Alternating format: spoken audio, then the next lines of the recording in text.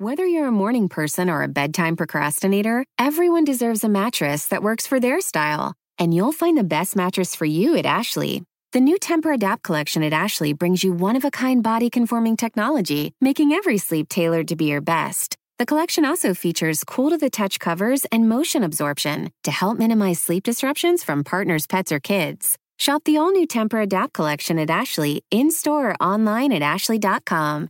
Ashley, for the love of home. From the newsroom of The Washington Post. Hallo, Herr Jung. Hier ist die Luisa Beck von der Washington Post. Hi, this is Beth Reinhardt at The Washington Post. It's Lori Aratani over at The Post. This is Post Reports. I'm Martine Powers. It's Friday, February 5th. Today, how Democrats are jamming through Biden's COVID relief plan and the economics of America's chicken wings.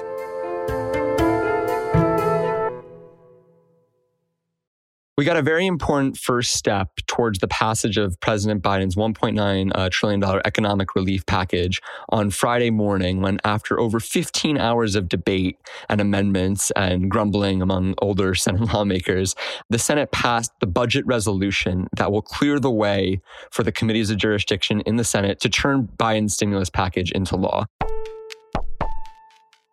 My name is Jeff Stein. I'm the White House economics reporter for The Washington Post. That means these days I mostly cover the stimulus.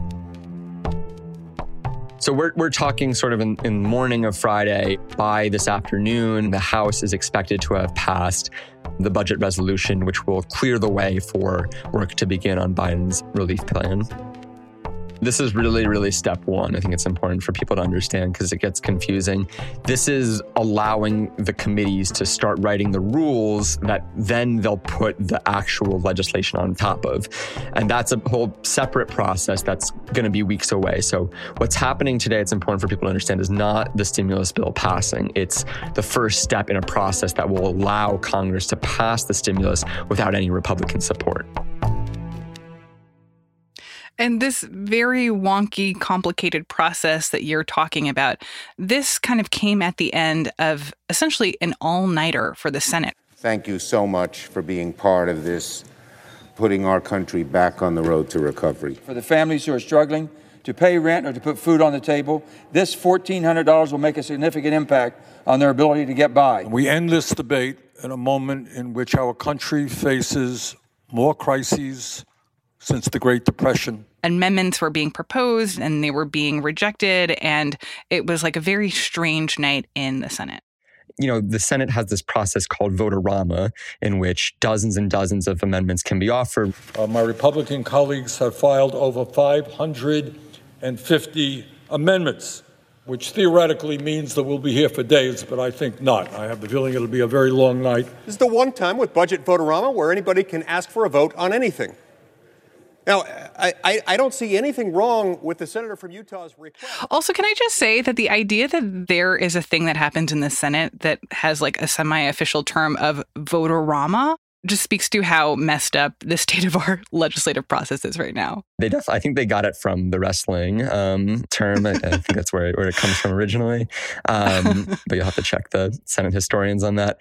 The amazing thing about the 500 amendments is that they are not actually binding. So this passing, whatever, all of the different things they voted on last night were purely for show. The senator from Texas, Mr. Cruz, proposes an amendment number 871. Mr. President, this amendment is designed to provide relief to the tens of thousands of blue-collar workers that work at refineries across this country. Whatever they pass can just be obviated later when they actually write the bill. So it was sort of like meaninglessness on top of meaninglessness. The senator from Iowa is recognized for 1 minute. Can you imagine the free market person that Senator Cruz is, wanting the government to set prices? This is dirty big oil versus clean burning ethanol. You don't hear that much bipartisan agreement, but basically every House or Senate aide I talked to last night was basically bemoaning this process as a complete waste of time. At one point, Senator Whitehouse of Rhode Island offered an amendment in the Vote-A-Rama that would have abolished Vote-A-Ramas, although because of the rules of Vote-A-Rama, it actually would not have done that. So quite a summation of the silliness last night. All right. Should I do this? In a sign of how partisan and closely divided this process was, last night, Vice President Harris had to come to the Senate floor to cast a tie-breaking vote to ensure that Democrats' budget resolution could proceed. On this vote, the yeas are 50, the nays are 50.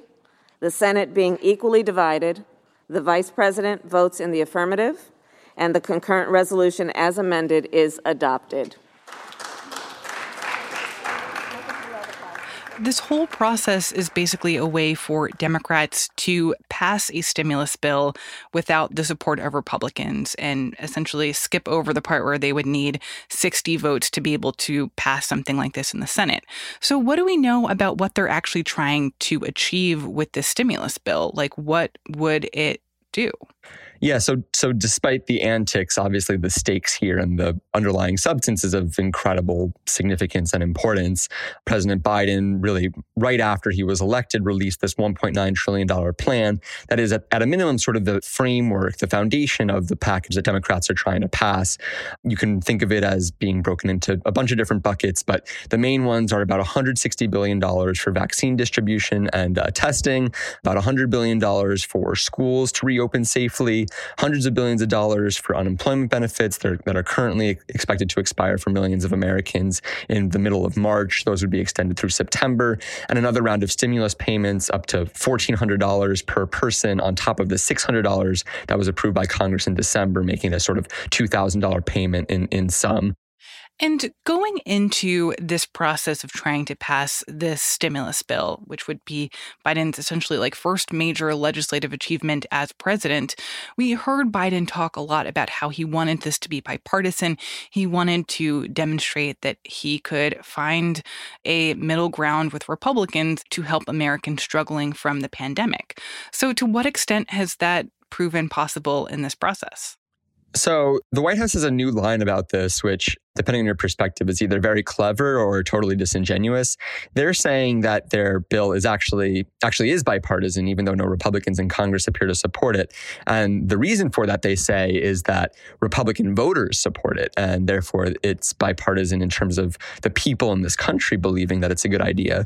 And when the White House started saying that line, I think it was a pretty clear signal that they're going to be willing to do this without Republican votes. They'd sort of indicated that already, but that really emphasized the point. There was a lot of uncertainty in the first few weeks about, was this initial bid just an attempt to sort of placate the left, and then Biden would sort of race to the center and say that he cut the best deal he could. It looks increasingly, to me at least, that is not the route the White House is going to go down, that they're going to say that it's more important to go big and to do something that they believe fulfills the needs of the country than it is to get a handful of Republican senators on board.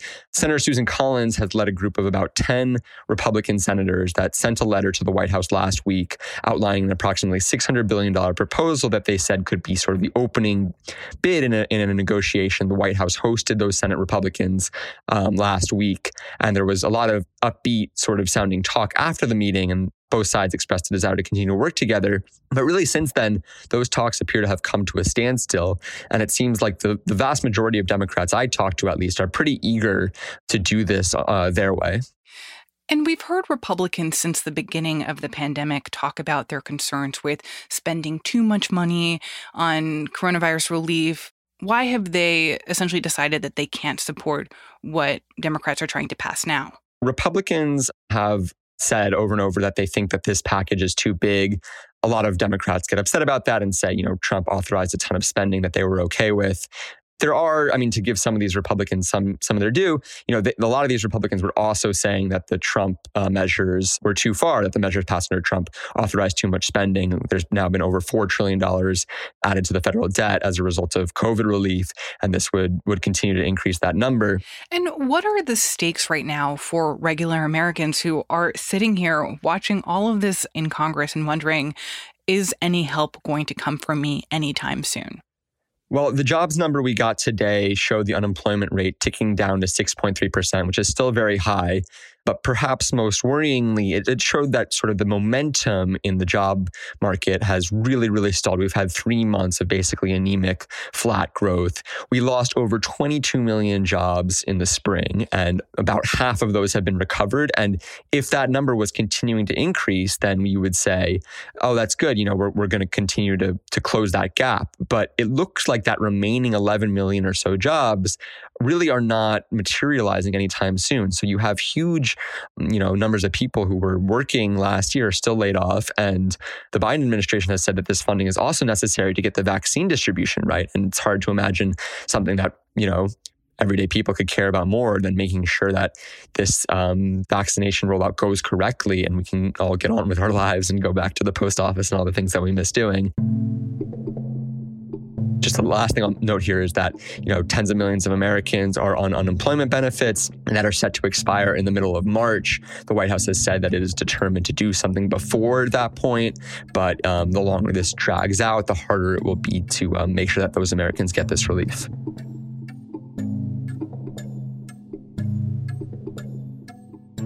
Jeff Stein is the White House economics reporter for The Post.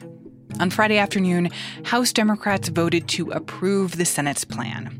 That vote kicks off the process to turn the proposal into actual legislation. Nancy Pelosi also promised that the stimulus package will get passed before mid-March. That is when unemployment aid expires for millions of Americans.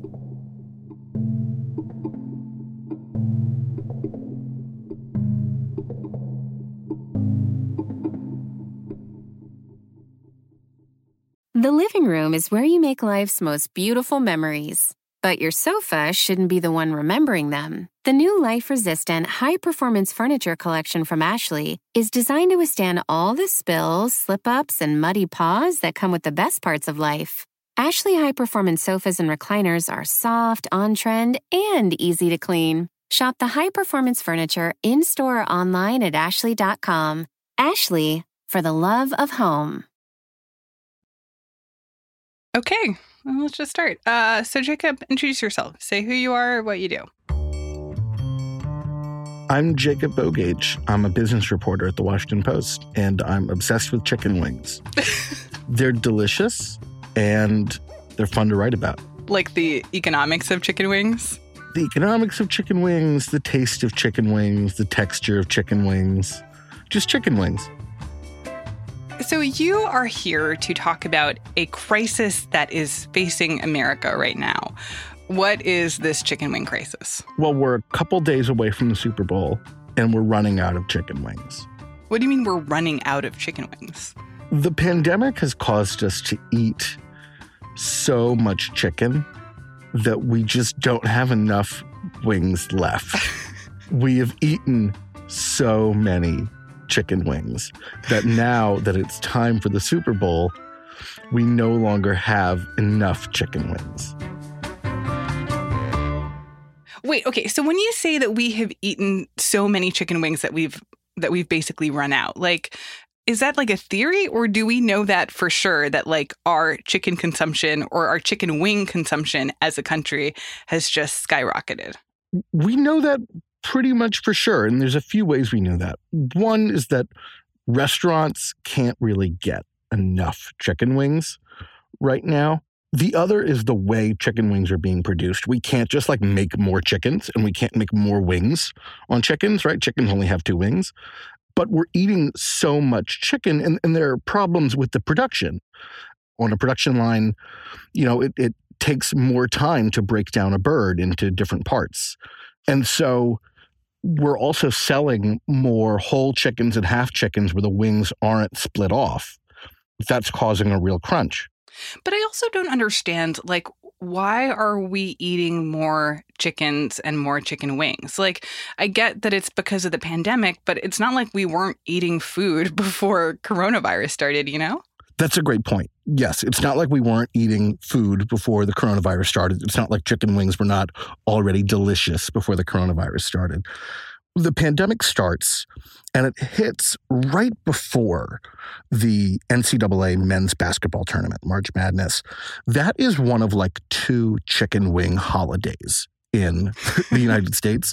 And the chicken wing market is basically dominated by sports events. It's dominated by March Madness. It's dominated by the start of football season in the late summer and early fall, and then the Super Bowl. And so you can actually see supply and the price of chicken wings fluctuate based on events in the sports calendar. So the NCAA tournament gets canceled. Ergo, we have way too many chicken wings. We have a surplus of chicken wings. Production basically grinds to a halt. People aren't eating out at restaurants, so they're just sitting. And then we kind of figure out a way to live our lives a little bit. We have ghost kitchens pop up, right? So these are just takeout only restaurants that don't, you can't eat in.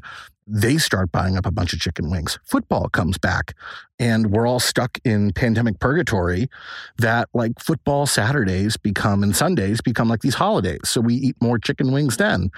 The demand for chicken increases because we're eating at home so much. We get to February and the Super Bowl, and we just don't have enough.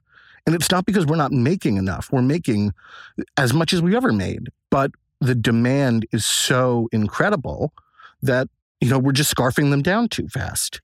But Jacob, do you know what the irony is of this whole like chicken wing shortage? I mean, do you know the origin story of chicken wings that makes this situation even more bonkers? Well, chicken wings were created because they were getting thrown in the garbage. Yes, which nobody knows. I'm obsessed with this story. I think this is a fascinating part of this whole thing, that like chicken wings were like a solution to a problem. But you tell the story.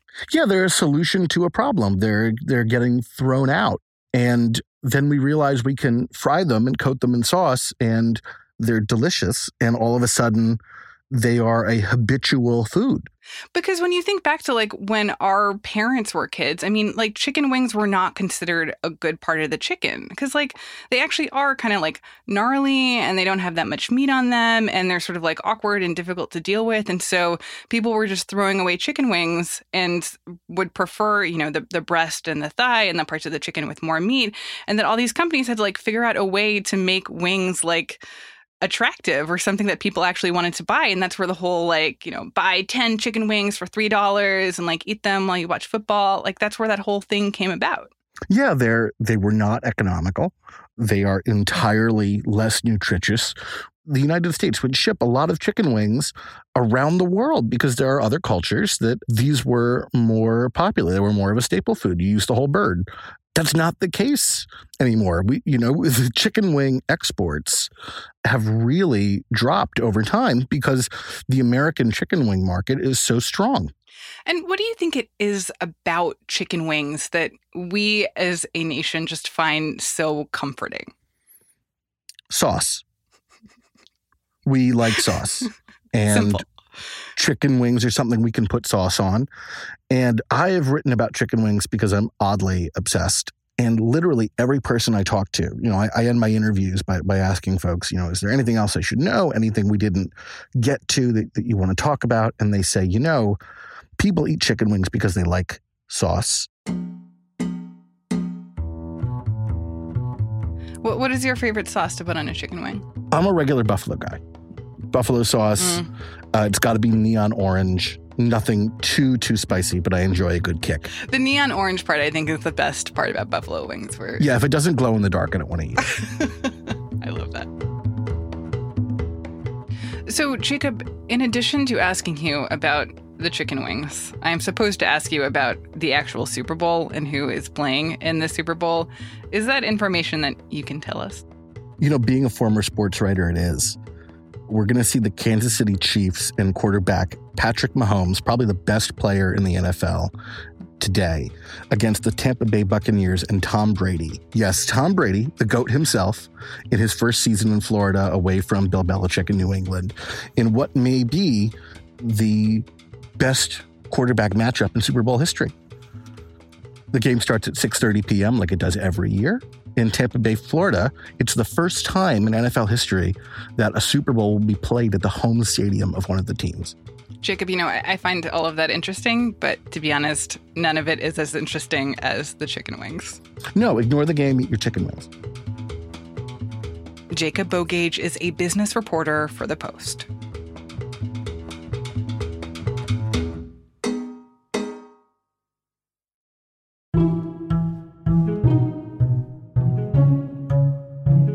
That's it for Post Reports. Thanks for listening. On Thursday, Democrats in the House voted to remove Congresswoman Marjorie Taylor Greene from her committee assignments, citing the conspiracy theories and threatening statements she's promoted in the past.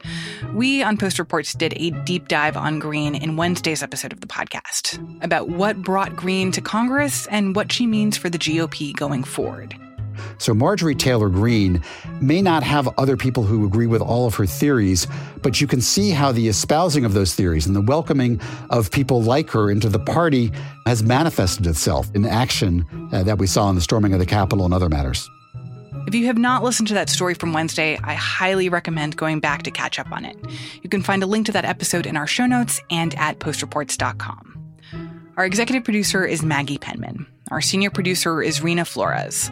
Our editors are Alexis Diao and Ted Muldoon, who also composed our theme music. Our producers are Lena Mohammed and Jordan Marie Smith. Ariel Plotnick and Rennie Smirnovsky are associate producers. The Post director of audio is Jess Stahl. I'm Martine Powers. We'll be back on Monday with more stories from the Washington Post.